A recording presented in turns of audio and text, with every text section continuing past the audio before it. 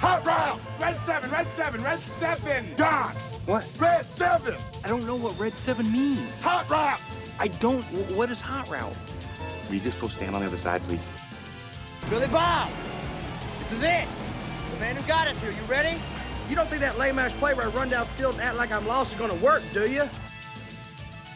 Then he pivots, fakes, chucks the big bomb halfway down the field to our hopefully still wide-open tailback. I call it the annexation of Puerto Rico. Booyah! That's what we call a sack lunch. Nom, nom, nom, nom, nom, nom. I need that ball. Get me the ball. You need the ball. Get me the ball. Get you the ball. Are you gonna get me the ball? I'll get you the ball!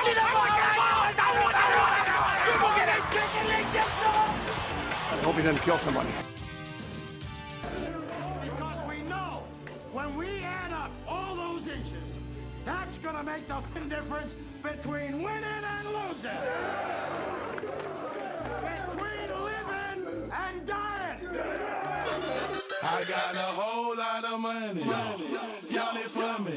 Bottle keep popping that water bag. Jacking. It's a party, it's a party, it's a party. Welcome into a new, exciting, exceptionally fantastical episode of 11 Personnel. Nick Roush hanging out with you on a Wednesday night in Louisville, Kentucky with Adam Luckett. Mr. Luckett. Mr. Roush, how you doing, buddy? How was court? It went. It wasn't even really court either. Like, I wanted to be in like a courtroom or something. That's usually how it goes. But it was just like a conference room, like where they were talking about my stupid parking ticket. The dude, and it, for those who don't listen to my radio show, Kentucky Roll Call, which we discussed it on, but I got my car towed one night, and I parked it downtown. I drove downtown, drove my buddies there. I was going to go to the bars, leave it overnight, come back, and get it the next morning. Leave, go out, have a good time, get punched in the face. That's a story for a different day. So to add insult to injury, I go back, can't find my car anywhere, and it turns out there was like a parking sign, a handicap sign that was like 12 feet in the air behind this tree. We couldn't see it. Well, the report today, so it turns out, like when I got it, I was like, man, the car got towed like right after I left. Like, that's pretty weird. Turns out there was some dude at his apartment just looking outside waiting to get somebody who was going to try to park there. And he waved down a cop and was like, I told him not to park there, and they didn't listen. I'm like, no, I did not talk to anybody. So if I end up having to pay that stupid ticket, I'm going to lose my mind. And that's the worst part. I go to court, and they don't even tell me if I won or lost my case yet. It's just a sad state of affairs in Lufka, as they call it, around the central Kentucky parts. But that's neither here nor there. We're here to talk football, not Sounds like a big waste of time. Oh, yeah, huge waste of time. But if it works in my favor, that's like $250 I'll save. So maybe, maybe not. We'll see. Roll the dice. Rolling the dice. And the Kentucky Wildcats did not have to roll the dice this weekend in Nashville because, let's put it this way, Adam, look at your Kentucky Wildcats, they're a good football team. Vanderbilt Commodores, not a good football team. Yeah, you could say that. Vandy is really not very good in a lot of different areas, but it was kind of the start you didn't want. Oh, it was when last week you said, I asked you for a prediction, and you said, ask me 10 minutes in the game. And I obviously pointed out to you that, hey, that's not how this business works. But you would have been wrong again if I asked you 10 minutes into the game. I would have been, because that scoop and score really just kind of changed the whole tenor of the game. But the fact that Kentucky was able to come back after that and on 5 consecutive possessions score touchdowns to finish scoring opportunities and to really pound an opponent, something they haven't done, and to score over 30 points in an SEC game for the first time in forever. 4 years, I think. And it also showed you that in that first drive or whatever it was where they had to settle for a field goal in the first possession too. But still got points, even though kicking field goals is like rolling dice right now for them. Yeah, you're telling me. So you get points in that first drive. You get 2 explosive runs from A.J. Rose, then he puts the ball on the turf. Vandy turns it, scoop and score, but they just took over. Offensive line continues to do their thing against the worst defensive line in the SEC. They absolutely dominated like we thought they would. Man, this was the most Kentucky's been able to get to the edge since that Arkansas game. And man, when Smoke just he doesn't need a whole lot of room. No, he's got some juice. He's got a lot of juice. We saw juice from Chris Rodriguez, too, that we didn't know we'd seen. And we got a Benny Snell-esque run out of him as well.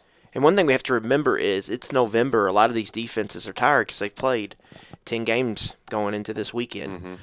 Where when you look at the workload of Smoke, Rodriguez, and even Rose to a certain extent, they should all have fresh legs here for these last couple games. So I think you saw some of that on Saturday. I even saw some of it against Tennessee, especially with Smoke on his touchdown run. That was the first time where we saw some explosion from him since that Florida game.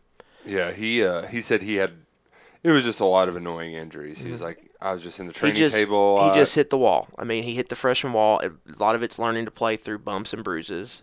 He had a concussion he was dealing with and who knows what else. And that's just a learning experience for him.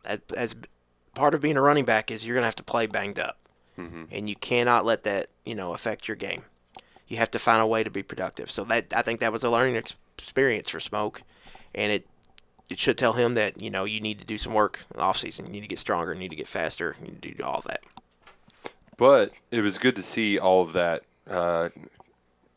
The potential that we kind of talked about all year, it showed its face. And even without A.J. Rose, who, I kind of dogged him some last week, and then he has 2 big runs on the first 2 possessions, and you're like, oh, A.J.'s back. Okay. He must have been listening to me dog him.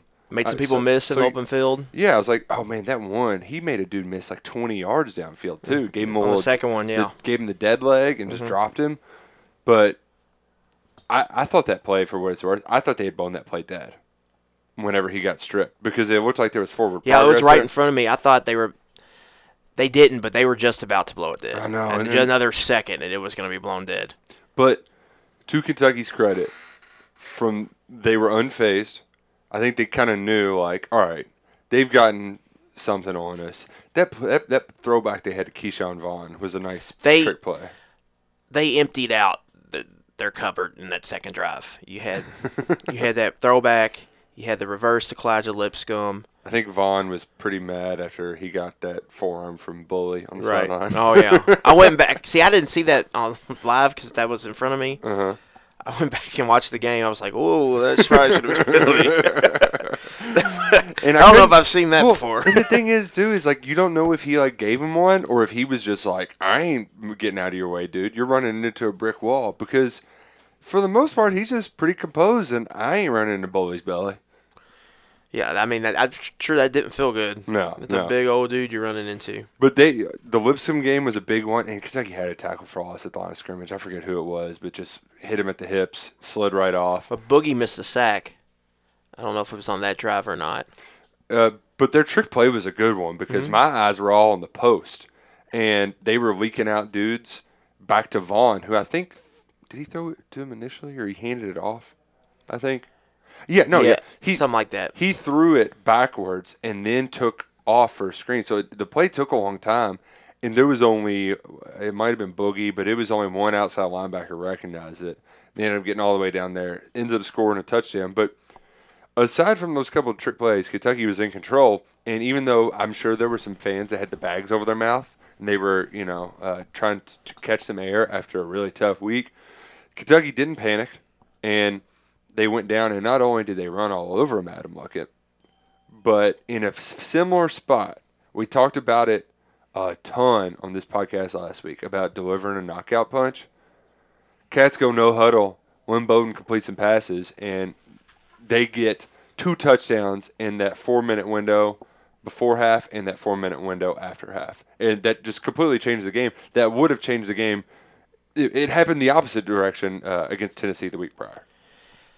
There's a term going around in like the analytical world right now. It's called the middle 8. So, see, that was the one that Brad, who dropped it? It was one of the coaches. I want to give him credit. Belichick was kind of the guy who started it, I think, made it popular. I think Stoops said it in his postgame. But NFL, it's a term in the NFL they're using a lot now. And middle 8 is the last 4 minutes of the second half, the first 4 minutes, last 4 minutes of the second quarter, the first 4 minutes of the third quarter. Because of how the possessions change, and you can totally flip a game in that moment. So Kentucky in the middle 8, Vanderbilt, they scored a touchdown. They get the ball back, go down and score. 14-point swing right there. Boom, ball game's over. From a 3-point game to a 17-point game, just like that, before Vanderbilt really has a possession again. So that was the key in the game. They won the middle 8, and that's the key in a lot of games. You look back. Tennessee got a score late where Kentucky had the ball and didn't score. Mm-hmm. 2 years ago, or last year at Tennessee in the middle 8, Tennessee throws the Hail Mary. Just brutal. Just and kills throws the momentum. Hail Mary, or scores a touchdown with like 3 minutes left to go up 10-0, then throws a Hail Mary after Kentucky goes 3 and out. Boom, 17-0, ball game's over. Yeah. So you can win games, and you can really, that's a great point in time to separate yourself from your opponent. And that's what Kentucky did. And they didn't let off the gas. Like we said, they learned how to deliver a knockout punch, and they did it by pretty much enforcing their will up front against Vanderbilt, running the ball with Bowden, with running backs, and then doing some good things in the pass game. We saw Cleavon Thomas have a nice It was good run after catch. Stoops bragged about it on his call-in show that he called that play. No, actually, I think he was talking about smoke screen pass where it was 3rd and long, and he said he called that play. He's like, I'm 1 for 1, Tom, where they hit smoke and he got the 26-yard gain. But you had multiple screen on the passes. last touchdown drive. You had multiple screen passes in the game, and I think that's a basic ask from a lot of fans is like, can we, if we're going to throw at some with Lynn, like, can we not just do the chuck it deep? Because that's a tough throw. And, like, if Wagner isn't in there drawing PIs, then your efficiency just drops dramatically. It's almost like you're wasting a play. Whereas at least on the screenplay, you're just getting it in their hands and letting them do something. Cleveland busts a 40-yarder, almost got a score. You saw that, and you saw some nice out routes, too. We saw a bubble screen with Ali in the first quarter. Mm-hmm. You saw him hit Cleavon Thomas. I believe it was a stick route on, like, 3rd down. Yes. And then he took his deep shot to Ali, which was way off. Yeah, it was way off. And then but he hit the little out route to the tight end, which was not. There was an absolute that was a beautiful red zone play. Yeah. He was a broken tackle away, keeping Upshaw from scoring. And it stopped the clock too for them to get up and run another play. And all right, my question to you: do you think he was going to underthrow that touchdown to Ali? Well, he about did. He just when he gets moving like that, he just doesn't really have any zip on the football. Well, and I think what it is too is, guys, it's the guy who I was this guy. I would rather take a shot that's contested versus wide open. Like something about just seeing a dude wide open, it's just like, oh gosh, don't mess it up, don't mess it up. And I think that's what Lynn does whenever he sees dudes I think wide if open. Lynn can get his windup going, he can get it to a lot of places. But when it's moving and have to throw on the run with just a flick of the wrist, I just don't think he can get it places. And he has a hard time, I think, knowing when to put arch on it, as opposed to putting more mustard on it. Well, the good thing is he put enough mustard on it to tip the ball into Ali's hand, and I think that was the first extra point of the game that we saw some arch under. Mm-hmm. Yeah, it was nice. Just a little arch under it. Well, no, a little. But we also saw one that barely squeaked in. How did that ball go in? I don't know. I'll take it. And then the knuckleball on the field goal.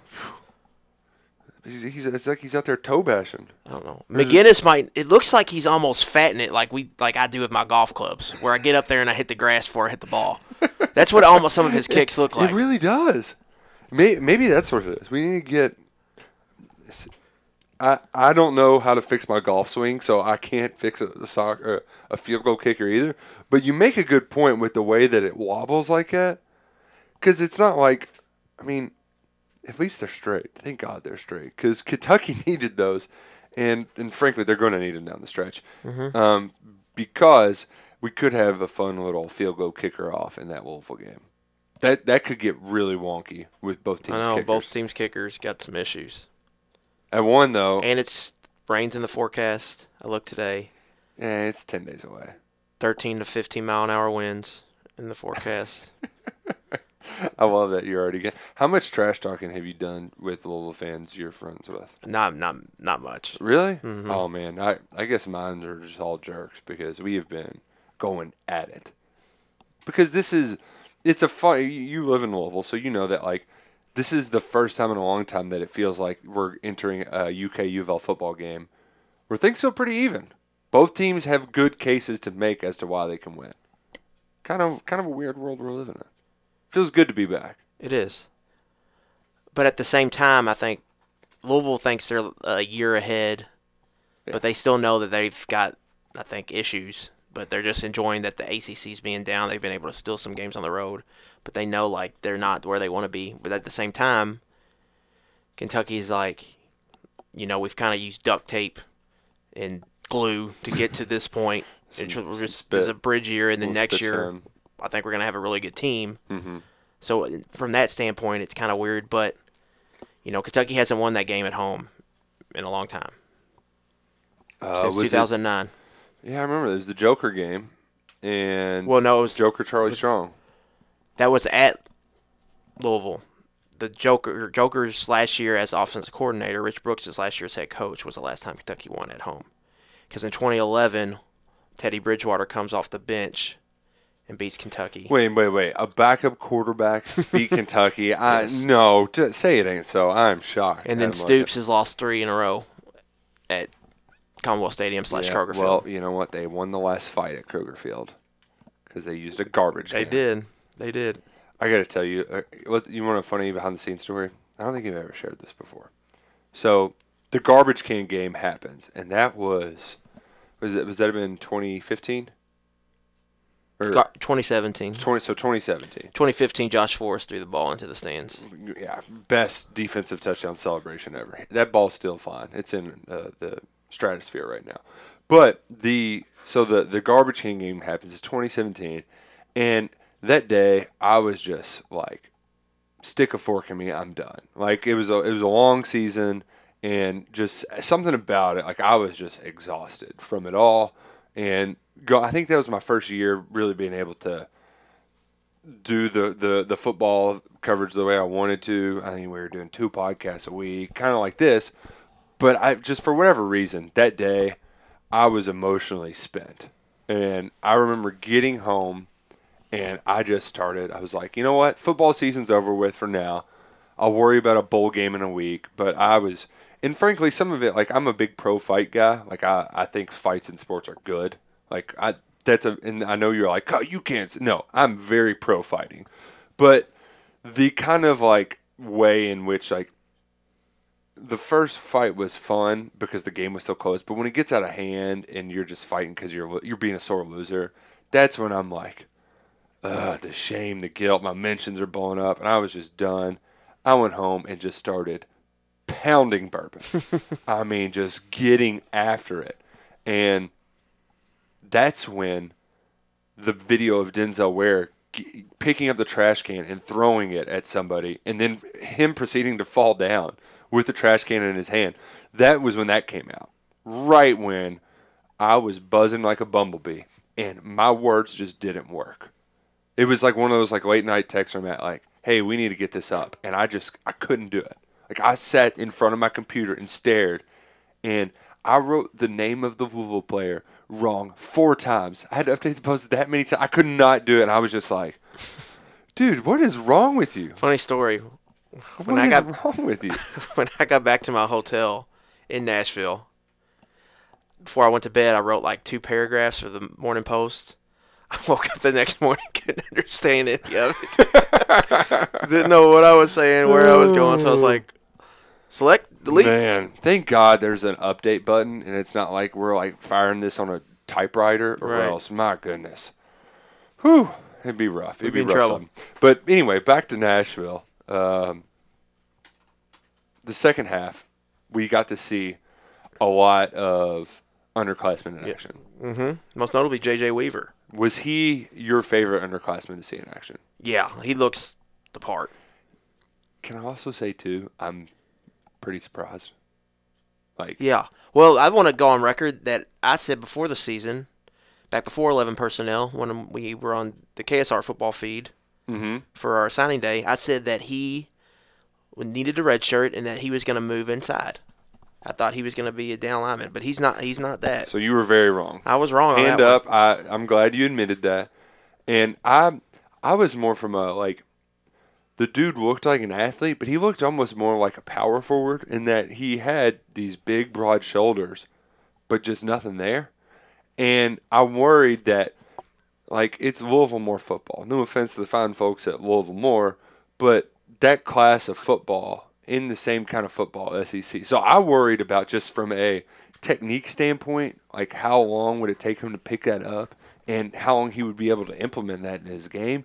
And I think the most shock, like that's probably what shocked me more is like I could expect him to go make some tackles, but Stoops is out there saying like he's in the right position because he's doing the right things and he's being assignment sound. And that's impressive for a kid who that was just his second game of action and 2-3 months into his redshirt season. Right. So well done, JJ. Well done. And just in run support, that outside spot Kentucky struggled to defend runs in that spot for the most part, especially at Jack.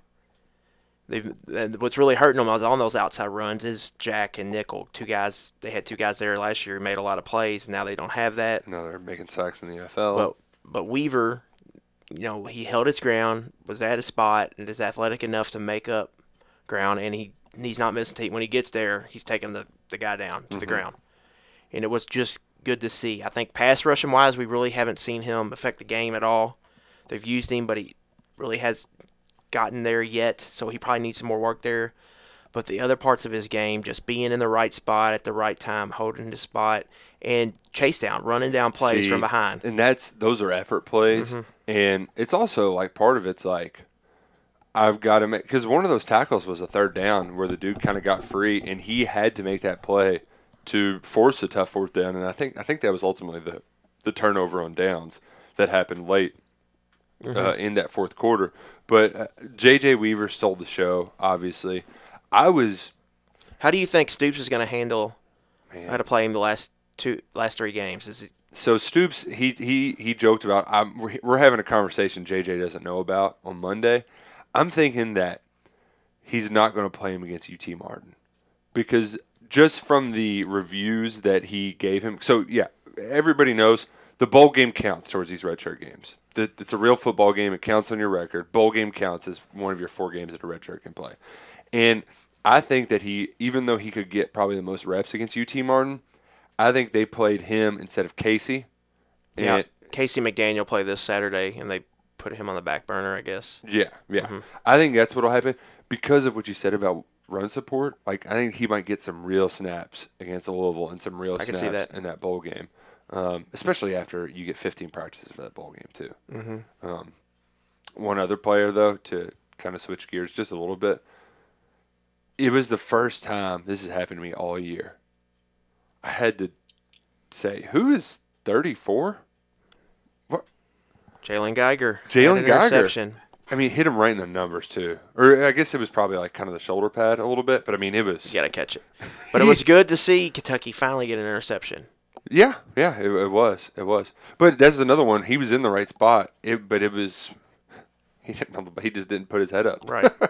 He was doing his job. But I think the bigger thing though is use of Corker. Hardly knew her. Shout out to Cash getting the pressure there. Corker just right place, right time. So that was good to see. And that's one thing I want to see in these last couple games is can they start forcing really havoc. It's 2 games in a row, or Nick Roush, in 3 out of 4 where they've gotten just 2 tackles for loss. It's not good. That's not good. No. And if you get some, and that's with how good they're playing. You get more of those, and you put the offenses in some bad spots, and that's where you can get some takeaways. So I think in these next few games, that's one thing to look for is can they create some more havoc? Can they get some more tackles for loss, some more pressure on the quarterback so they can get some sacks or some forced fumbles and start changing the game. The defense is doing a good job, all intents and purposes, of keeping everything in front and giving their offense a chance, but can they change the game? Can they give their offense a good feel like they did at the beginning of the game, which was a bad snap by Vanderbilt? Yeah. But to your point, they've been really good at being stout, but they haven't been game changers. And that's something that Josh Allen did all the time. It's something Mike Edwards did all the time. And I think some of it's because they're playing bad offenses. So, like, their ineptitude is also part of the blame. I mean, they got a couple hurries where they're flushing them out of the pocket. And I think like once or twice, they tackle them 1 or 2 yards ahead of the line of scrimmage. So Neal had a lot of keeps that really went nowhere. Yeah, it was like a 1 or 2 yard that's basically a sack, but you don't get counted or credited for it because he just scrambled just enough. But I think You're going to see a lot of that against UT Martin because they stink. In Louisville, they're a big play offense, so you're going to see some longer dropbacks where it takes some time for the play to develop, and it gives those pass rushers time to get in there and make something happen. Mm-hmm. Louisville, they allow negative plays, and they turn the ball over a few times this year. But that's what you said. They are going to take their shots deep, and they're going to run the ball, and they're going to use play action, and they got an athletic quarterback who, still not sure what his first name is. Miko Hardman. Miko Hardman. It is like Mikhail, I think. Mikhail Cunningham. Mikhail is like the old Chappelle skit where he was like, see, Mikhail. I don't know if I've seen that one. Yeah, maybe it was something else. Maybe it was early internet. I remember that was being a thing that I said a lot when I went to Kentucky Kingdom. I would go down the hill and I would go, Mikhail! I'm sure you did. So I don't know if that actually was from Chappelle's show, but that's where I got a lot of my very immature humor back when I was 13. Probably not a good place for a 13-year-old to get humor. Chappelle's show, that was... I mean, great. Holds run up. there Holds in up the late great. 2000s. Yeah, it was like 03, 05. Or early 2000s. Yeah, we were younger. You were just old. That's the thing. Maybe. So I'm curious. Let's put down the pen and pencils for a second. How were those? How many $8 bills did you spend over there at old Vanderbilt Stadium? You enjoy those? I left the wife in charge of the finances. But by that I mean I had the cash and I just gave the cash, but I wasn't counting the money. Yeah, it was kind of funny because it had the aesthetic of a Louisville football game, where it's half empty stands and you just see more people in the aisles going up and down to get beers than you actually do see watching the game. You know what it kind of reminded me of? Now, I've never been to one of these games, but that's kind of the atmosphere I would expect if I was going to like a CUSA game. Like if I was going down to WKU. Yeah. 22,000 people. Kind of rowdy. Tailgate scene is just, it's okay. Yeah. But people in there, everybody's having a good time in the game. Yeah. It's not the best football. Yeah, you're not getting like people who are like booing you or UK fans or anything out. Like everybody's just there for a good time. Right. That's kind of what it reminded me of. But as I'm sitting there in the game, my thought is, I don't know how these Vanderbilt players do it. Every game they go out, for the most part, it's especially this year, it's worse than 50-50 almost. Yeah. Kentucky definitely was probably 80-20. Yeah. Georgia was out. 95-5. Yeah. And then LSU, it was probably 80-20, 85-15 like it was Kentucky. Is Tennessee at Vanderbilt this year? No. Okay. It's in Knoxville this year. I mean, you'd almost rather play on the road, wouldn't you? Right. And they asked Jordan Rodgers during the Georgia game because he played there. Right. But he was there when he was a Franklin guy, right? Right. He was there when they were good. And he was even like, there's no really sugarcoating it. It sucks. It really sucks, but there's nothing you can really do about it. Oh, man. So Eli Geen, I believe is how you pronounce his last name, works for LEX18. And he went around to Vandy tailgates and was like, how does it feel to see more fans of the other team at your own home games? And the responses he got were all pretty, like none of them really cared. But the most hilarious one in this like 2.5-minute video was the very last guy. He's like, I don't like it, but it's really great for the tax base. It's like, hey, you know what? At least it's solid for the tax base. You got to appreciate the tourism dollars. Right. And then you see Vanderbilt. The baseball stadium is like attached to the football stadium. Mm-hmm. The football stadium almost grows into the basketball arena. The baseball stadium is like state of the art. Yeah. And then you see the football stadium that needs all kinds of work. They need a new turf. They need upgrades to the seat. The only seat backs I saw were up right below the press box. I think there's like 38 of them. And I guess those are just for, if Tim McGraw wants to come to a game or something. Well, and I saw this thing too, Luckett. In the elevator, they had a menu. Of course, I took a terrible blurry picture of it. But their menu for their suites, it was all Kentucky themed. It was like Kentucky Burgoo, Kentucky Hot Brown. So I guess for their suites, instead of like, we're going to have Nashville cuisine for our visitors, we're just going to appease the visitors and have whatever they have. Like at LSU, they always serve like jambalaya and stuff like that. I guess when LSU came to town, they served all Creole food, Cajun food. Like, that's... Probably. I mean, that's to the level of... They had Chick-fil-A when Georgia came to town? They have Chick-fil-A. They have it every week. I was just saying that because that's where... But yes, that is a good point, though. Just we're only going to serve Chick-fil-A. Nothing else. But, yeah, I feel for them. But at least they got beer now. Yeah. Which... They don't necessarily have the best setup. Not many stands. What was the setup like? Was it like 3... There's just like a booth for every probably 10 sections or so. Or 8 sections or so. So there were lines? Yeah, and there's only like 2 or 3 people working it, so the lines are really long. Did they at least have the cool cups where they fill them up from the bottom? No, I don't think so. Oh, man.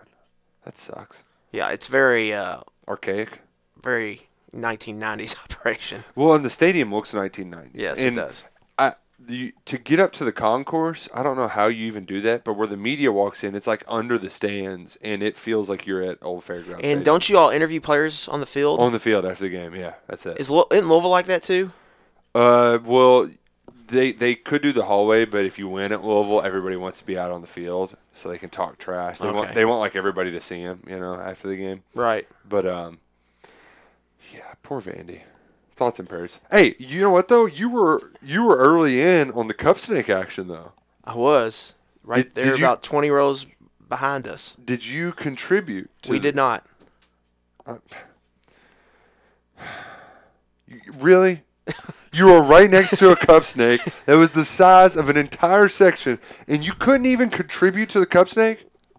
Listen, I was sitting there drinking beer, watching my football. By the time I finished it, the cup snake was all the way on the other end. So I could never get to the cup snake. I figured it would go end to end by the end of the game. This would be like the wave. You just wanted to go all the way around. Yeah. But to be fair, that's kind of what a football guy would do. You're too busy with your football to be bothered with a cup snake. The cup snake was very interesting. And I was glad to see it got on television. Yeah, it was just a shame. Even though the announcers had no clue what a cup snake was. They did not get the reference. They didn't get the joke. But hey, not everybody can be as hip as your friends over here at 11 Personnel. What do we think Mitch Barnhart thought when he saw that on the side? Like, I'm assuming he was there standing on the sidelines. I had just hope that he at least thought it had a laugh. Because Mitch Barnhart guy, I don't know if I've ever seen him laugh. We have a picture on him where his face, it's like his jaw looks really squared, and he has the look like like from an old 20s gangster, but in a very cartoonish manner where he's talking to Mark Stoops after a win. But I don't think I've ever seen him laugh. He's a very serious guy. His button is always buttoned all the way up, so top button on the polo guy. No nonsense at all. So I hope that he laughed a little bit. I will say I was shocked at the video of UK thinking the fans were showing up. I was too. The dude is double fit. He has 4 beers in his hand. He's got a couple beers, and then he's got 2 cups of God knows what in his elbow. And he's starting a Cats chant, but he's frozen because he can't spill any of his beer. So maybe they're embracing it. I hope they do, because Saturday would be a nice game to have some $8 bills to spend. Yes, it would. This upcoming one, it would be. I'm sure Vanderbilt is liking that decision. And I wonder if it played a little role into the fact that they're bringing Mason back instead of paying that buyout and going out and getting a new coach. Yeah. They got some new income that's going to help them get by. Yeah. From visiting fans. Mm-hmm. From visiting fans. We'll get to that, but first, Adam Luckett, I got some breaking news for you. We got a sponsor. Oh, yeah. We have 11 Personnel has a sponsor, folks. Tell me about them, Nick Roush. Hold on to your seats. And here's the thing, Adam Luckett. They're the perfect sponsor of this podcast because it's our friends over at MyBookie. MyBookie, we can't make wagers legally on sports in the state of Kentucky, but you can with MyBookie on your phone right now. And really, it's the most perfect time of the year to be placing some wagers on sporting events. So what do we got coming up this weekend, Adam Luckett? We've got football starting Saturday. We've got Kentucky basketball Friday, Kentucky football Saturday, Kentucky basketball Monday. Then you have Feast Week in basketball. Maui games. Atlantis. Basically happening all day, every day. You have NFL football on Thursday. You've got college football and college basketball on Friday. You got a little Egg Bowl action. Maction. There are sports nonstop, and you top it all off with the Governor's Cup at noon on Saturday. And MyBookie is there to help you with all of your sports gambling needs. During Thanksgiving week, MyBookie is offering a risk-free bet on the Bears-Lions game. So you're going to be sitting there on Thanksgiving. You're not going to want to talk to your cousin about, his baby or them asking you when you're going to have a baby. In the Bears-Lions, that game is going to stink. So the only way to make it entertaining is to place a wager, a risk-free wager. Choose a team against the spread for up to $250. If you win, you've got extra holiday money to spend. If you lose, well, congratulations to you as well, because MyBookie will give you all your money back. You can't lose. What a deal. Yes, it's a no-brainer because you cannot lose. All risk. It's no risk, all gravy. You like that? It's all gravy, and there's no better time for gravy than Thanksgiving. And also, you can get yourself hooked up with MyBookie by logging on at mybookie.ag to make your first deposit with promo code 11personnel. All right, that's our promo code. Use that. You're helping us out. And for those who don't know, there's 2 N's in personnel. Only 1 L. 11 personnel. Use that code, and they will match your deposit dollar for dollar, risk-free, to get you going on top of that risk-free bet. So it's a guaranteed deposit match and a risk-free bet on the Thanksgiving Bears-Lions game. You've got nothing to lose. So go ahead, visit mybookie.com, AG, and put in that promo code 11personnel. That's 11 PERSONNEL. They'll match your deposit, and they're going to hook you up with $250 in that Bears-Lions game. And MyBookie has a very entertaining Twitter account. Oh, it's fantastic. They do a lot of good stuff on there. Especially like during the games, they get all the really funny clips. It's not just – and they'll show you – did you see what happened in that Cardinals game? The Cardinals I did not see it. Oh, my God. So Cardinals, 49ers. 49ers are 9.5-point favorites in some books, 10 in most. Oh, I saw it now that you The Cardinals, it's a 4-point game. They're down 4. They got 2 seconds left. And they tried doing the Nashville Miracle or whatever you want to call it. They're trying to throw it the ball around and lateral it around. Well, this lineman, he picks it up and just launches it over his head. It's not like a 10-yard lateral. He throws it like 30 yards over his head, and it just bounces right into a 49ers player who just picks it up, walks 2 yards to score. So instead of Arizona covering, it's a push. Or if you got if you had Cardinals plus 9.5, you just lost straight up. Just absolutely brutal. Absolutely brutal. Colorado State is playing Air Force this weekend. Colorado State is a 10.5-point dog. They are down by 9, I believe it was. Or they're a 14.5 dog down by 10. They're driving late for a meaningless score to get it to one possession. Mm-hmm. It's like first or second and goal inside the 5. They run a play action to the tight end. The quarterback never sees the safety. Safety picks it off 100 yards to the house. 100 yards? To cover, and that was with like 20 seconds left. That one was pretty bad. Oh, man. Do you got any bets you'd like to suggest to any of our listeners for the weekend? I think Arizona State's a live dog at home this week. They're getting 15. Oregon. It's a lot. Oregon's got 2 huge games coming up. They've got the Civil War with Oregon State, rivalry. I believe they play on Friday. And then, of course, the Pac-12 championship against Utah. So I like Arizona State, who's coming off like 4 losses, so it's kind of a rally of the troops moment there for play to win the game, Herm Edwards. So I like the Sun Devils this weekend. Nice. And it's the ABC night game, 7:30. Will be 4:30 out there. The only downer to this Saturday is it's FCS Saturday.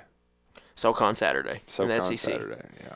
What are your thoughts on college football media outside the footprint that despise the SEC for doing this? I think it's hilarious because they get all fussy over nothing. I think what's the difference between playing these games the beginning and the end? I would much this rather, week opposed to week 2 or week 3. I would much rather play them now.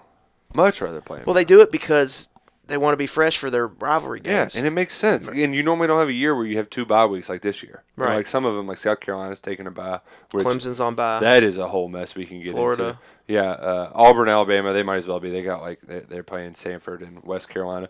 But Mac Jones, man, he gets a tune-up game, so they're lucky they have it right now. Right.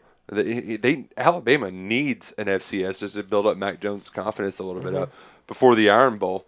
So I just think it's hilarious, and we'll still get enough Big Ten good games of the Big Ten to watch. Ohio State, Penn State, big noon Saturday, which I absolutely love. Just from I get to watch good nooners. And then did Minnesota have a at Northwestern at noon? It's next week that they play Wisconsin. They play Wisconsin at home next week. But either way, I'm totally fine Paul with Bunyan axe. I'm totally fine with. That's a great trophy. Yeah. I'm totally fine with SoCon Saturday.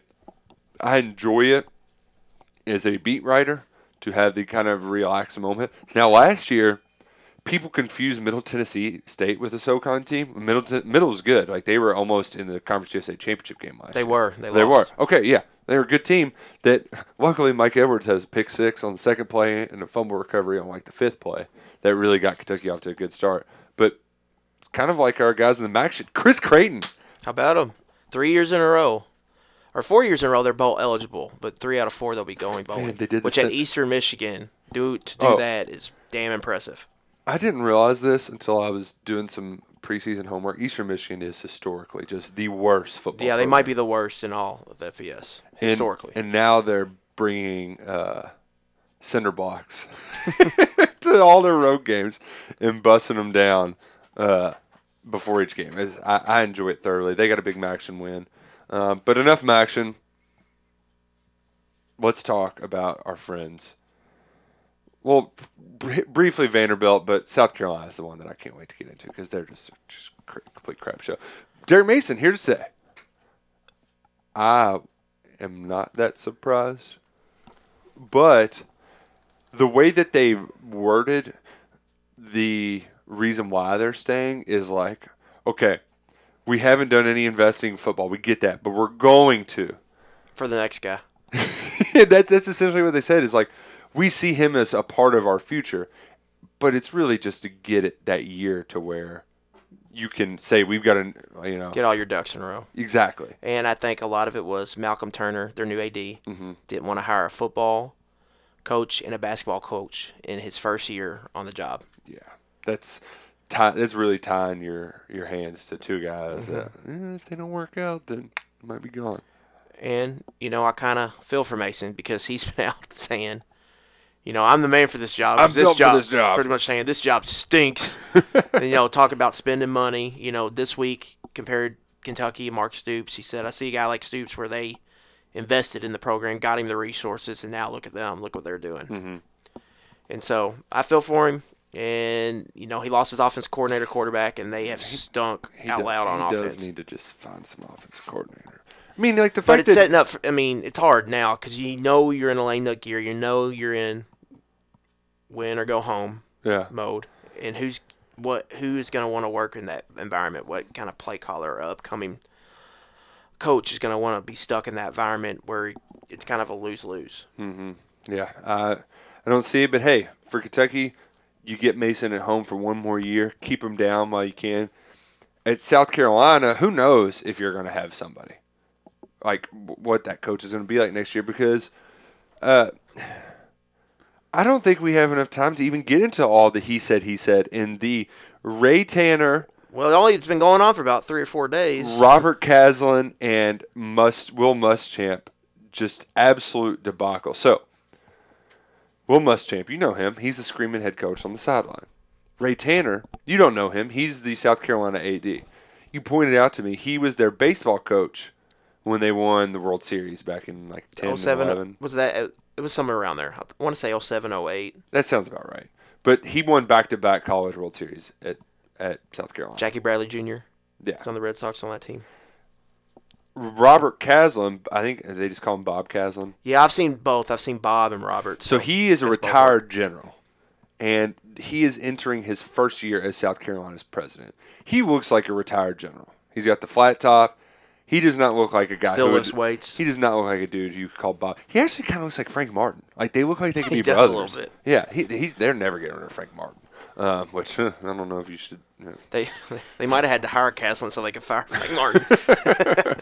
So essentially, since Monday of last week, so South Carolina loses to Appalachian State, and Robert Caslin gets mad and goes to the Greenville newspaper and just like starts screaming about Will Muschamp. Not actually screaming, but like, this is not okay. Like slamming his hand on the table and like basically saying, well, he has my support, but then like adding in these like phrases the entire time, like, we'll evaluate at the end of the year. And you're like, wait, but you just said he has his full support? And it has been a game of cat and mouse between Caslin making statements, Tanner making statements, and then Caslin just going off the rails. It really got off the rails. So they lose Appalachian State. He's mad. That Friday, AD Tanner, he's like, yeah, we're both on the same page. We support Muschamp. Well, they lose to A&M. So Mad Caslin goes to another newspaper In Florence, and is just like, said his words were twisted. Yeah, he said his words were twisted, but he still supports Muschamp. But if nobody shows up to the Clemson game and it looks like we're imploding, we'll have to see into it again. And then, when asked directly, did Ray Tanner talk to anybody, or did you talk to anybody at Florida State about their buyout? Said no, but Tanner did. The AD talked to him about a buyout. You're like, whoa, what? And so that ended up becoming the lead of the story, and now they've released 2 statements since then. The most recent one, Wednesday afternoon, and I had it pulled up. I got it right here if you want to read it. Yeah. Earlier this week, I had a lengthy conversation with reporters and editors from the Florence Morning News about our university and the importance of keeping it affordable and accessible to the people of South Carolina. In the course of that interview, I was asked several questions about the football program. One about Coach Muschamp that I misinterpreted. I misspoke and the mistake was mine. And I apologize for any confusion my comments have created with Gamecock fans or our program. Which essentially saying that I'm backing off those, and Will Muschamp is our coach right now. And the best part too is he probably will because we only made $18 million. He had to blame himself for misinterpreting it instead of the newspaper for twisting his words, because that other paper was like, oh, we twisted him, Bob. Well, here's the audio to the interview. Twist away. I mean, it is just it's chaos at South Carolina, and essentially they're just kind of stuck. They're stuck, and they're fresh off an awful loss at A&M. Yeah, they had no chance in that game. Like 30-6. South Carolina allowed like 300-something rushing yards. Their offense is stunk. I mean, they've given up on this season. That's pretty obvious.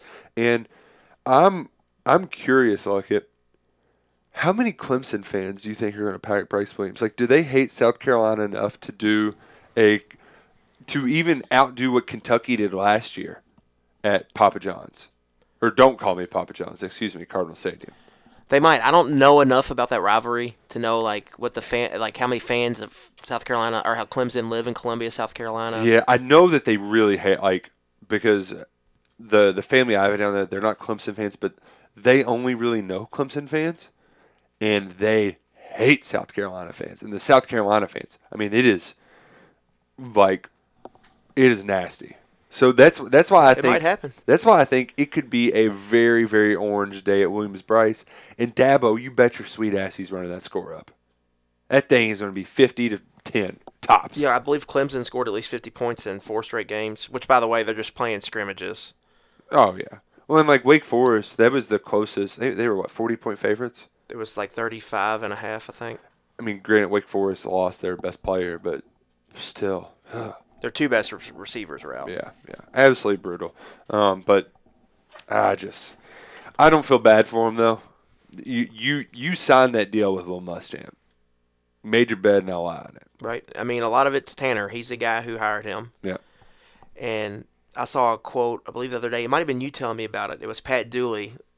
When they hired him, he went on Feinbaum. Pat Dooley writes for Gainesville newspaper. He's a big Feinbaum guy. They asked him his reaction. He said, "I laughed for 5 minutes straight," something like that.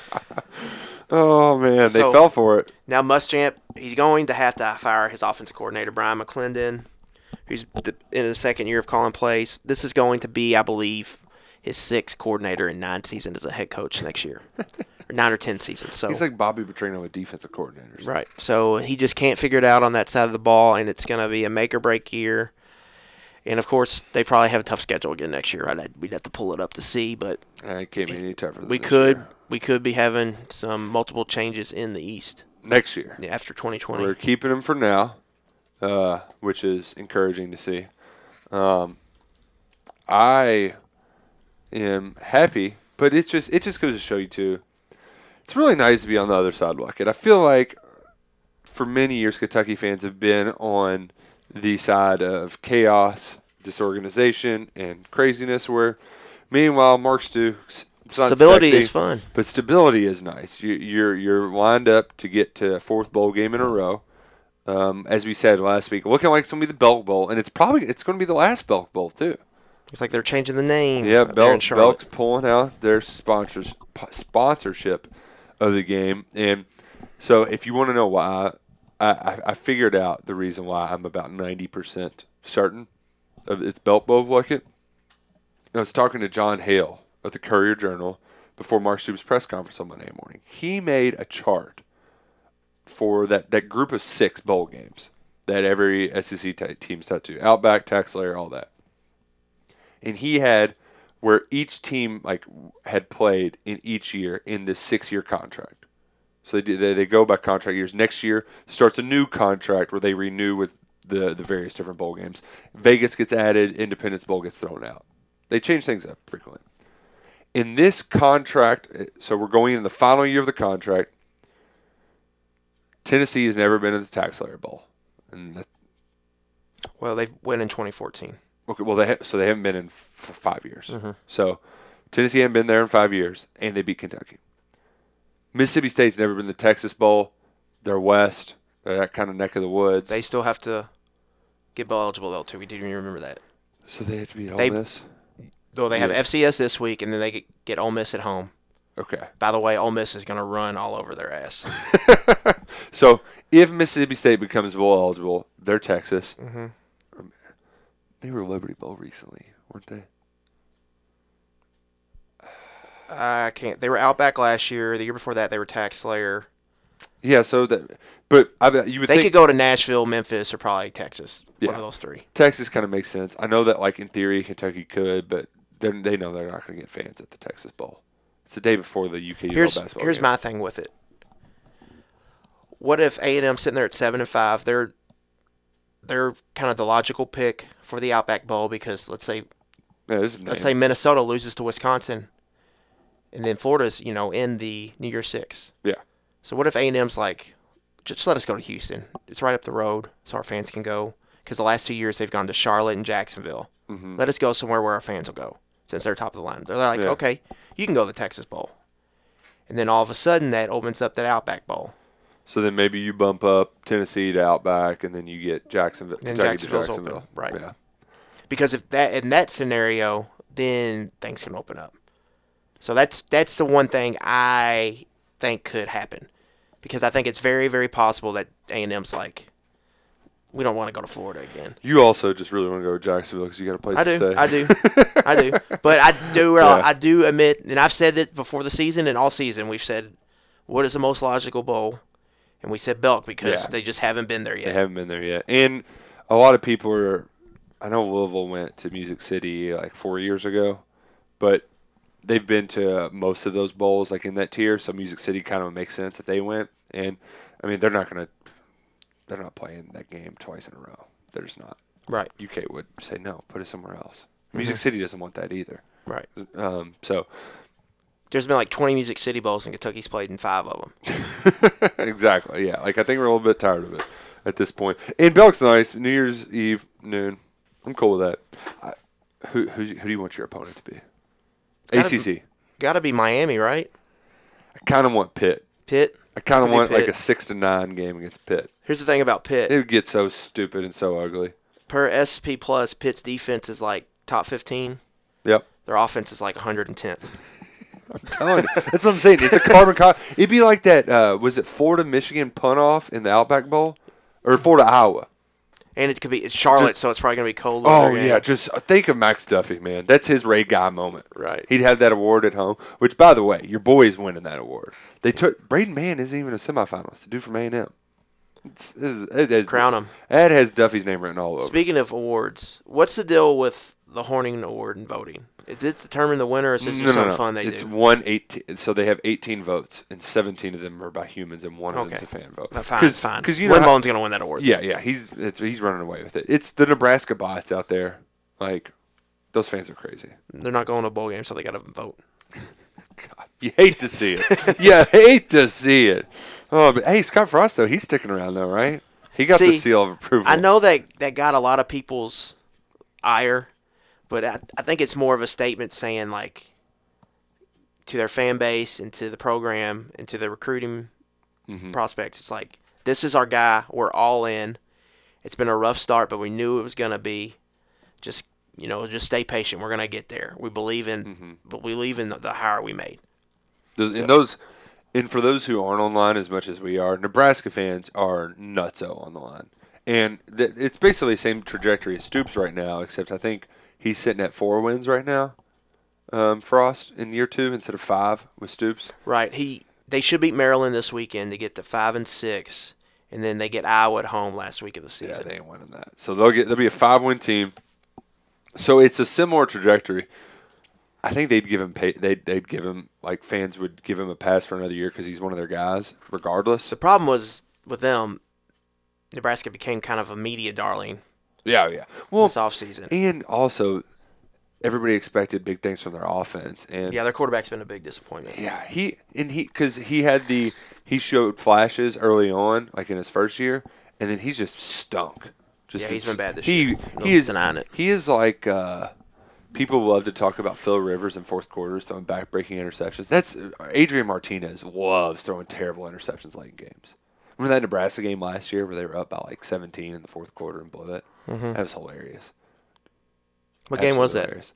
At Northwestern. At Northwestern? Yeah. That's right. Right. It was Northwestern. That was one of those, how the hell did you lose that game? I forget. Yeah, what a comeback. Oh, that was great. I loved every second of it. Oh, man. My parents were at that game. Were they? Yeah. Northwestern I was watched rocking. that game. Absolutely rocking. Speaking of coaching searches, we got a new one in the Florida State. Yes, we have a new name popping up. And you know what? This name, is not coming from some random TV station, which I think is very significant. And it's a name that I could see it making sense from things are getting a little stale, let's change it up. Do you want to reveal that name, Madam Lucas? It is the Brian Kelly. From Notre Dame. From Notre Dame. Brian Kelly's been at Notre Dame like 10 years now. He's taken them to the playoff, went to a national championship game, has really made them stable. I mean, he's been the best Notre Dame coach they've had since Lou Holtz. Yeah, you made it wasn't really a joke, but you said on Twitter, like, he's the best coach for anybody that Notre Dame's had in our lifetime. Right. And my brother-in-law, big Notre Dame fan, he turned 30 today, and he is fine with Brian Kelly. But in the back of the mind, they think they can do better. They're getting a little. They're getting an itch because really, the best they've done. Yeah. They're 10-win teams almost every year, but then they lose a big one that matters most. The biggest one, of course, obviously being the Manti Te'o girlfriend debacle with AJ McCarron and Catherine Webb. Mm-hmm. So it just feels like a move he's ready to make. I think he's wanted to go to NFL, but no one's really bid on him. They haven't been like, hey, come here. So it's getting to a point where he's 59 years old. If you're going to make a move, it's kind of time to make it. Or he'll be 59 next year, excuse me. In Florida State, from a recruiting standpoint, Notre Dame, they have a structure where they're not all in on trying to get the best possible. They kind of want to live to their standards a little bit, where at Florida State, you're going to have a bigger recruiting ceiling. Where at Notre Dame, now it's not the limitations that they talk like it is. Right, There's still some limitations there. It's not the old Paul Horning quote. Right. Yeah. So at Florida State, it's a chance for him to go down there and see what he can do at a program where he can, pretty much recruit at a top 5 level just by showing up at the high schools in Florida with a Florida State polo on. Exactly. And a guy who's coaching a national championship game. Been to the playoff recently. Yeah. So coaches in big games every year. Yeah. He's experienced. He has years at Central Michigan, years at Cincinnati.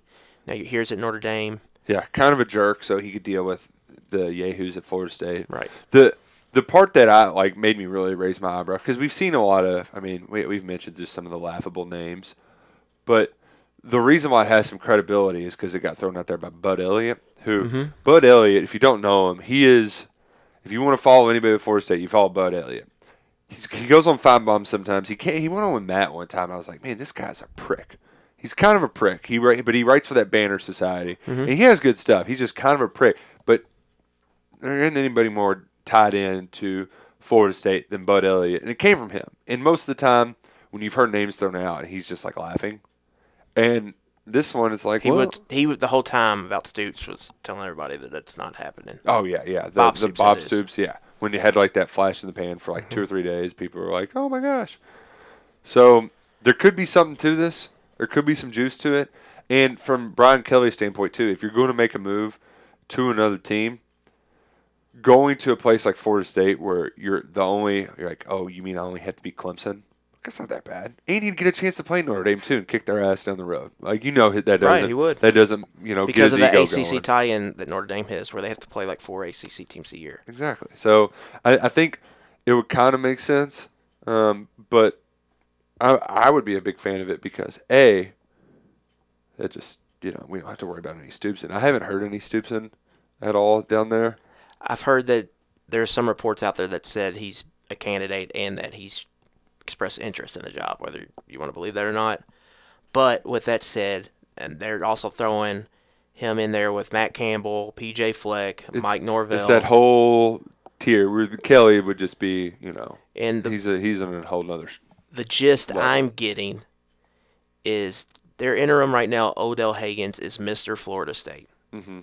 He played ball there for Bowden in the late 80s. See, he's been coaching there for like 20 years, Had a cup of coffee in the NFL, and as soon as he got out of the NFL, he went back to Florida State, was a GA, and then became an assistant coach. So he's practically, since he was 18, minus like 2 to 3 years in the NFL, he's been in Tallahassee with that program. He went 2-0 when Jimbo left as an interim. He's sitting at 4-0 right now. They played, they surprised a lot of people by going up to Boston College and winning that game. They have a bye week, and they're going to the Swamp. Yes, they're going to Florida this weekend to play, or next weekend to play the Gators in that big game. Week. Yep. If he goes down there and not necessarily wins, but has that game competitive. And they won that Boston College game pretty handily. That's what just makes the Taggart firing more bizarre, is like they actually were showing some life. Like they could have won 6 games, gone to a bowl, and then next year won 10. He just didn't cut it. I mean, if you look at some of the numbers Florida State put up, these last 2 years were as bad as they've been ever since Bowden's been there. And it was bad, and he just looked like he was in over his head. He wasn't recruiting well enough like you thought he would. I think that was what the ultimate kicker. Because they have shown life lately, and maybe that's we're done with Taggart and we're gonna try to play for the new guy, but. I think whoever gets that job. That's something to keep an eye on, because if that happens and they kind of swing and miss on a couple guys, I could see Haggins being ahead of Mark Stoops. But I think Mark Stoops is in the mix. It's all going to depend on the relationships that probably he has. And then the boosters, we don't really know. They're playing a role in all this. Yeah. So I think that's why you're seeing them really push after some big-name candidates. Swing and miss on Bob Stoops, now Brian Kelly. If they swing and miss on Brian Kelly, you could see a guy like Mike Gundy or Gary Patterson or someone like that pop up. T-Boone isn't even around anymore to keep Gundy. But Mike Gundy is notorious for coming out and he's great. Interviewing and playing the game and getting a raise out of it. Yeah. He's done it he did it to Tennessee twice. He's done it to Florida. He's done it to a bunch of schools. So you have to know that game going in, and that's his reputation. Speaking of that game, we need to talk about a little bit about the one Saturday against UT Martin. 3rd game in a row versus a team from the Volunteer State. Yeah. The Skyhawks. Remember the last time Kentucky played the Skyhawks? 2014. 59 points. I have the highlight package ready to go in the previews scouting report. You will see. I was going to write the entire post on it. I'm going to do that anyway because we need some filler on Saturday morning. We need to fill some time. Blake Bone. I remember it was Blake Bone touchdown. It was. Big touchdown. They ran him off the field. It was also a Will Tanner game. who was a wide receiver at UK. I think he was a walk-on, and it came with Joker, and then transferred to UT Martin and had a big game for the Skyhawks in that game. I think he had like 6 catches. Do you know I knew him because I had class with him. Do you know who UT Martin's assistant offensive coordinator, co-offensive coordinator, quarterback coach is? I completely forgot about this until Drew Franklin wrote one of his best posts in a long time today on KentuckySportsRadio.com, and that is about Trinity alumnus Lamar Jackson's quarterback coach. The man who made Lamar Jackson is what many people are calling Nick Petrino. Whew. That guy. What a fall. So familiar face. You're going to see somebody you used to see a lot on Saturday. Which one of the Petrinos was he? He was the first. He was my age. He's about 30 years old. The one that was a year younger? Bobby Jr. Dude, what a dick. God, I hated that guy. Yeah, there was some Little League basketball skirmishes between that guy. He was a total jerk. Regardless, you got Nick Petrino at UT Martin. The Skyhawks are what, 7-4? They're having a good season. They would be on the bubble. Yeah, but they're on the outside looking in. And this is kind of weird because it's their last game. Mm-hmm. And they're playing an SEC team in their last game. They kind of know they're not making the playoffs. Mm-hmm. So how they come out, I'm going to be really interested to see. Got nothing to lose. Can't hold nothing back now. Got to let it rip. Dan Fouts. Yeah. Waterboy. Yeah. But the thing that really the overall gist that I've gotten going into this week is that, well, it's kind of a bummer, though, because their defense is nothing like we've seen in the last month. No, it's a 3-3-5. God, They live off producing havoc plays, like we talked about earlier. Some Kentucky struggle with. That's what UT Martin wants. They're going to blitz a lot. They're going to take risk, and they're going to try to get tackles for loss. So the 3-3-5, it got big with Rich Rod at West Virginia, and it worked well because, especially in that conference, it was pass-heavy offenses, and you could just blitz and confuse the hell out of people. I don't know why it's not still a thing for a reason. Like, you aren't seeing it's not like where you see the kind of trickle up of innovation of college football offenses up to the pros. It's not like you're seeing that with his defense. I don't know why teams still think that like it's a good idea, but you know what? I think at the FCS level, and if you look at UT Martin's numbers on defense is the stronger part of their team. And that's been good this year. Is it just because they confuse people with it? Like, I would assume it has something to do with the athletes they can recruit. It's probably hard for them to find good defensive linemen. Yeah. But when you talk about those 170, 180-pound, between 190-pound linebackers in high school that can maybe play safety or linebacker at college, yeah, I think from there they could probably get a handful of those, and they figured that you just get that like hybrid spot where you're kind of That way you can get 5 of those type players on the field at once. Mm-hmm. When you talk about the 3 safeties and the 2 linebackers, or the 3 linebackers, 6 players on the field at once. So I think from that standpoint. Either way, this is a big game to see how many times Logan Stenberg puts a linebacker on their back. It's a big game for those guards, just getting upfield and put somebody on their ass. Right, and it's a big game for Kentucky because they've played bad in the spot in the past. Yeah. They're 0-4 in their last 4 games against the FCS point against the spread. Of course, the EKU game, everybody remembers in 15. Almost went as bad as it could go. Was that Noah Spence? Mm-hmm. Yeah, dude was crazy. Also, Dorian Baker saved Kentucky. He also was like addicted to ecstasy. That's a weird drug to be addicted to. You remember that? That's bizarre. He's Ohio State transfer. He's in the league for a while. I don't think he still is. The Bucks drafted him, but I don't know if he ever did anything. I think he might have had like a game, like a Monday Night Football game where he did something big. But hey, see it Mike Edwards sack the other day? I did not see it. Yeah, from the nickel. It's good to see him. He's a ball player. Yeah, even though their defense really stinks in Tampa Bay. But you're right in that Kentucky struggled in this spot, but I'm really hopeful that just the joke of, well, Kentucky basketball lost to Evansville, Kentucky football could lose to UT Martin. No, Kentucky, if you can run the football, you're just going to overpower teams. Now, if you're Washington State and you're throwing the ball around the yard over the place, then you're leaving yourself up. Like, you're susceptible to upsets.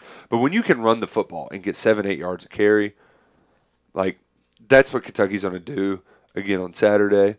And I'm hopeful that we don't get more than one Lynn Bowden drive in the second half.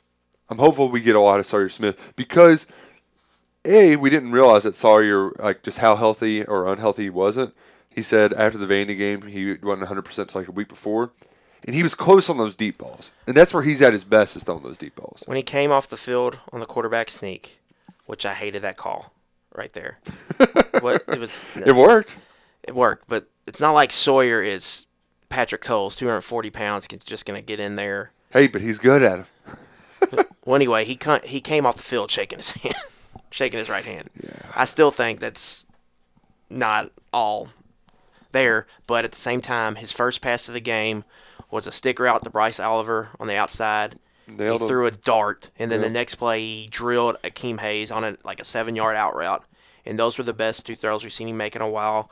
And even the late throw to B.J. Alexander was a little bit off target, but it had zip and it got there in a hurry. But we also saw the ball security issues that we've all been worried about. Mm-hmm. When he got pressured and he tried to dump it out to Chris Rodriguez, and it went backwards. Yeah. And that, to me, as just as much as the health thing, is why the coaching staff, I think, is rolling with Bolton, because they know who Sawyer is. They've seen it enough. He's going to make some big throws. He's got a big arm, but he's a turnover machine. Yeah. And so what you're trading off when you have Sawyer versus Lynn is you get an ability to go deep with the ball. And, okay, there's an explosive play you can get. But if it's incomplete, it's 2nd and 10. Kentucky was averaging 7 yards a carry against Vanderbilt. At worst, like in these final 2 games, they're going to be getting 5. You're wasting 5 yards of play. That's how I look at it. In the pros, they're all going to more passing because passing is much more efficient. For Kentucky, running is so much more efficient right now. You're just guaranteed. You're almost guaranteed to get 4 or 5 yards every single time. You know how much fun the head coach has when he watches this tape? You know how much fun Mark Stoops is having when he pops this tape in from the last few weeks, watching this style of football. And then you've heard the coaching staff point to it. Stoops and Gran. What happens when they get Terry? When we get Terry in this? Yeah, and then and then he triple said option Terry. Then Quadruple option. Grant said if Bolton came back, it'd be the quadruple option. And then you got a quarterback that you're recruiting, a transfer from Auburn, Joey Gatewood, who is built for an offense like this. Oh man, he's built for it. He is really built for it. And I think it's a good sign that he hasn't scheduled another visit yet. That's very good. Yeah, and when you look at the competition right now, it's Florida, Mississippi State. Emory Jones was in the same class as Joey Gatewood and was ranked higher. Coming from the situation he came from at Auburn, do you really think he wants to put himself in that competition, that fierce competition again? Yeah. At Mississippi State, trust Joe Moorhead? Joe Moorhead has blew up that quarterback situation the last 2 years. It's been awful. Poor Garrett Schrader, too, has just gotten crushed. Right. And you've got rumors of him wanting to leave. So do you trust he's going to be there? And then Kentucky, like we talked about, the stability's there. Mm-hmm. The offense fits your skill set. I think it's there's 3 guys that I heard some things on the last few weeks that I feel good about where Kentucky is.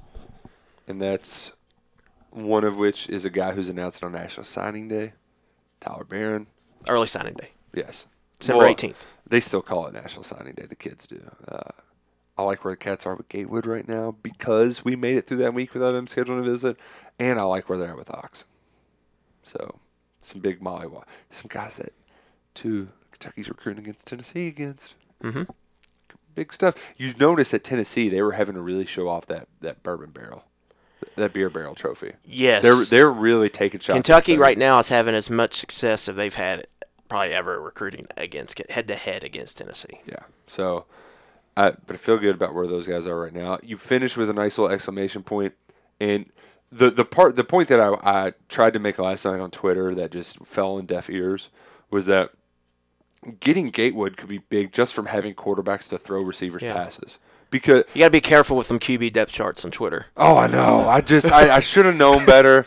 You should have done the or. That's why the coaches do the or. Just put the or. I should have done it. Because here's the thing, folks. Like, I get it, their bodies. But, like, do you really think Walker Wood and Amani Gilmore are going to be viable options for Kentucky next fall? If not, they would be options now. Okay? Mm-hmm. It's just it took an act of God to get Walker Wood 5 snaps. So, like, I'm surprised they gave him some because I thought they might want to get Sawyer some more work. Exactly. So here's where you look at, and that of course I forgot Sawyer because he's been hurt. But so give Sawyer 2 months to get healthy. You got Sawyer Smith going to be throwing passes. Terry's out for the spring. Yeah, Terry's out for the spring. So the next guy you go to is Scalzo. Yeah. Next guy you go to is Bo Allen. Bo Allen hadn't stepped foot on college campus yet. Are we sure he's enrolling early? Yeah, pretty. I'm almost 100%. Okay. He did an interview the other day. I didn't read. I'm just that's what I get for assuming. I'd go back and he is not. But I'm pretty sure Bo Allen. I'm almost 90% positive Bo Allen's enrolling early. And then you need Gatewood because you need some quarterbacks to throw these receivers passes. They've been catching passes from GAs probably this entire time. Because who else they got to throw to them? Right. And I know that means there's 5 quarterbacks on the depth chart, but realistic options to play, you're going to be handcuffed because 2 of your guys will be rehabbing. Scalzo had 2 ACLs in 9 months. They're not rushing him back for spring ball. Nick, let me tell you a secret. What? Here's what's going to happen. Okay. A quarterback or 2 is going to transfer. No. That's how college football works. See, that's the thing, though, is you don't. So you're not going to have 6 scholarship quarterbacks on the team next fall. And that's the thing that sucks, Wicked, is you don't want to bash a kid that's on the roster right now. A lot of those guys are never going to see a snap at UK. That's how it works. That's the position, and that's why you never stop recruiting it, and you bring in the best player you can. And you don't worry about any recruiting promises or any of that because it's such an important position, and the way it's treated now, if you guys aren't playing, they're leaving. It's play or leave, and so that's why it's a non-ending turnstile. You're always bringing someone in, and someone's jumping off. So that's you don't want to be in a position where you have to play receiver at quarterback. Yeah. You won't have that luxury next year. Right. And getting to Saturday, you mentioned hopefully you can have Bolden out of the game by first or second possession of the third quarter. Yeah. We've seen Kentucky in the spot previously come into the game thinking, let's get out of here early, and it turns away from them, and then they find themselves in a 4-quarter ball game. Yeah. I think you don't play scary going in this game. You go in and you do what you do, and you do it as fast and as hard as you can in that first half. The first half is big. Get a lead, and then you can take away everything. But come out sharp, 3:30 kick, and then defensively, UT Martin has a freshman quarterback, redshirt freshman pocket passer, who's up for the Jerry Rice Award, which is given out to the best freshman in FCS. So they've got kind of a future star there. And they've got some good receivers and one really good running back for their level of play. But they live off big plays. So there's going to be 3 and outs, and there's going to be big play opportunities. They're going to take shots down deep, and they're going to run an outside zone, which Kentucky has struggled to guard. And who does that remind me of? That's Louisville's offense kind of to a T. Yeah, it really is. They're going to they want to run the ball, they're going to run outside zone runs, and they're going to take their deep shots. So I think this is going to be good practice for Kentucky's defense going into next week. And I also think that their defense, while a different scheme, is small and blitzes kind of like UT Martin does. So I think this is going to be a nice little tune-up. Nice little tune-up, It's a nice little tune-up. It also lends itself to the, once you think the game's over, UT Martin's going to get like a 60-yard touchdown. And you're like, damn it. Just go away. I believe the line is 29.5. I haven't seen it anywhere yet. And the total's around 44. So that means Vegas is projecting like 37-7 Kentucky. So that's the kind of game you're seeing. Can Kentucky get their first shutout?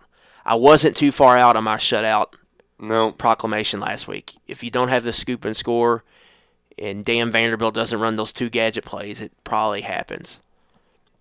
I'm trying to find a line in here. I can't find one anymore. The one I found last night was 29. Usually those FCS lines are hard to find. Yeah. They usually don't give them out till like Friday. Yeah, they'll do it But the one I found last night was 29.5 with a total of like 44. Well, hopefully they cover. Make a nice little Saturday. Let's get consecutive 30-plus point games. Saw where The weather's not looking great for Saturday, so It looks like it's going to rain at the start, but it'll probably be out of there about the second quarter. Yeah, so not good for the tailgating crowd. No. But hey, we'll be there. We'll be having a good time. We will. Up in the box. With Dave Neal. Dave Neal, Our boy DJ Dave Shockley. Neal. Oh, man, it's going to be a great time. We're excited for it. If you couldn't tell, we went like 20 minutes long today. We're just excited football, guys. It's getting to our primetime part of the year where there's a lot of things happening. And that's why it's a great time to use my bookie to bet on some games, get you a little action, and win you some money. I made a killing off bowl season. And leading into it right now, this is a good time to make some money. Bowl season usually slaughters me. Well, you got the best of both worlds. You can win some money with Luckett's picks now. I'll give you some picks later on down the road. Just go to mybookie.com.ag. Mybookie.ag. Yes, use the promo code 11personnel. They'll match your deposit up to $1,000, and they'll also give you a free $250 bet on the Lions-Bears game next Thanksgiving. The ultimate nap game. Yes. Get you a little extra gravy on Thanksgiving. Oh, man, this has been great. Enjoy the UT Martin win on Saturday. Have a good time. Go Cats. Go Kroger.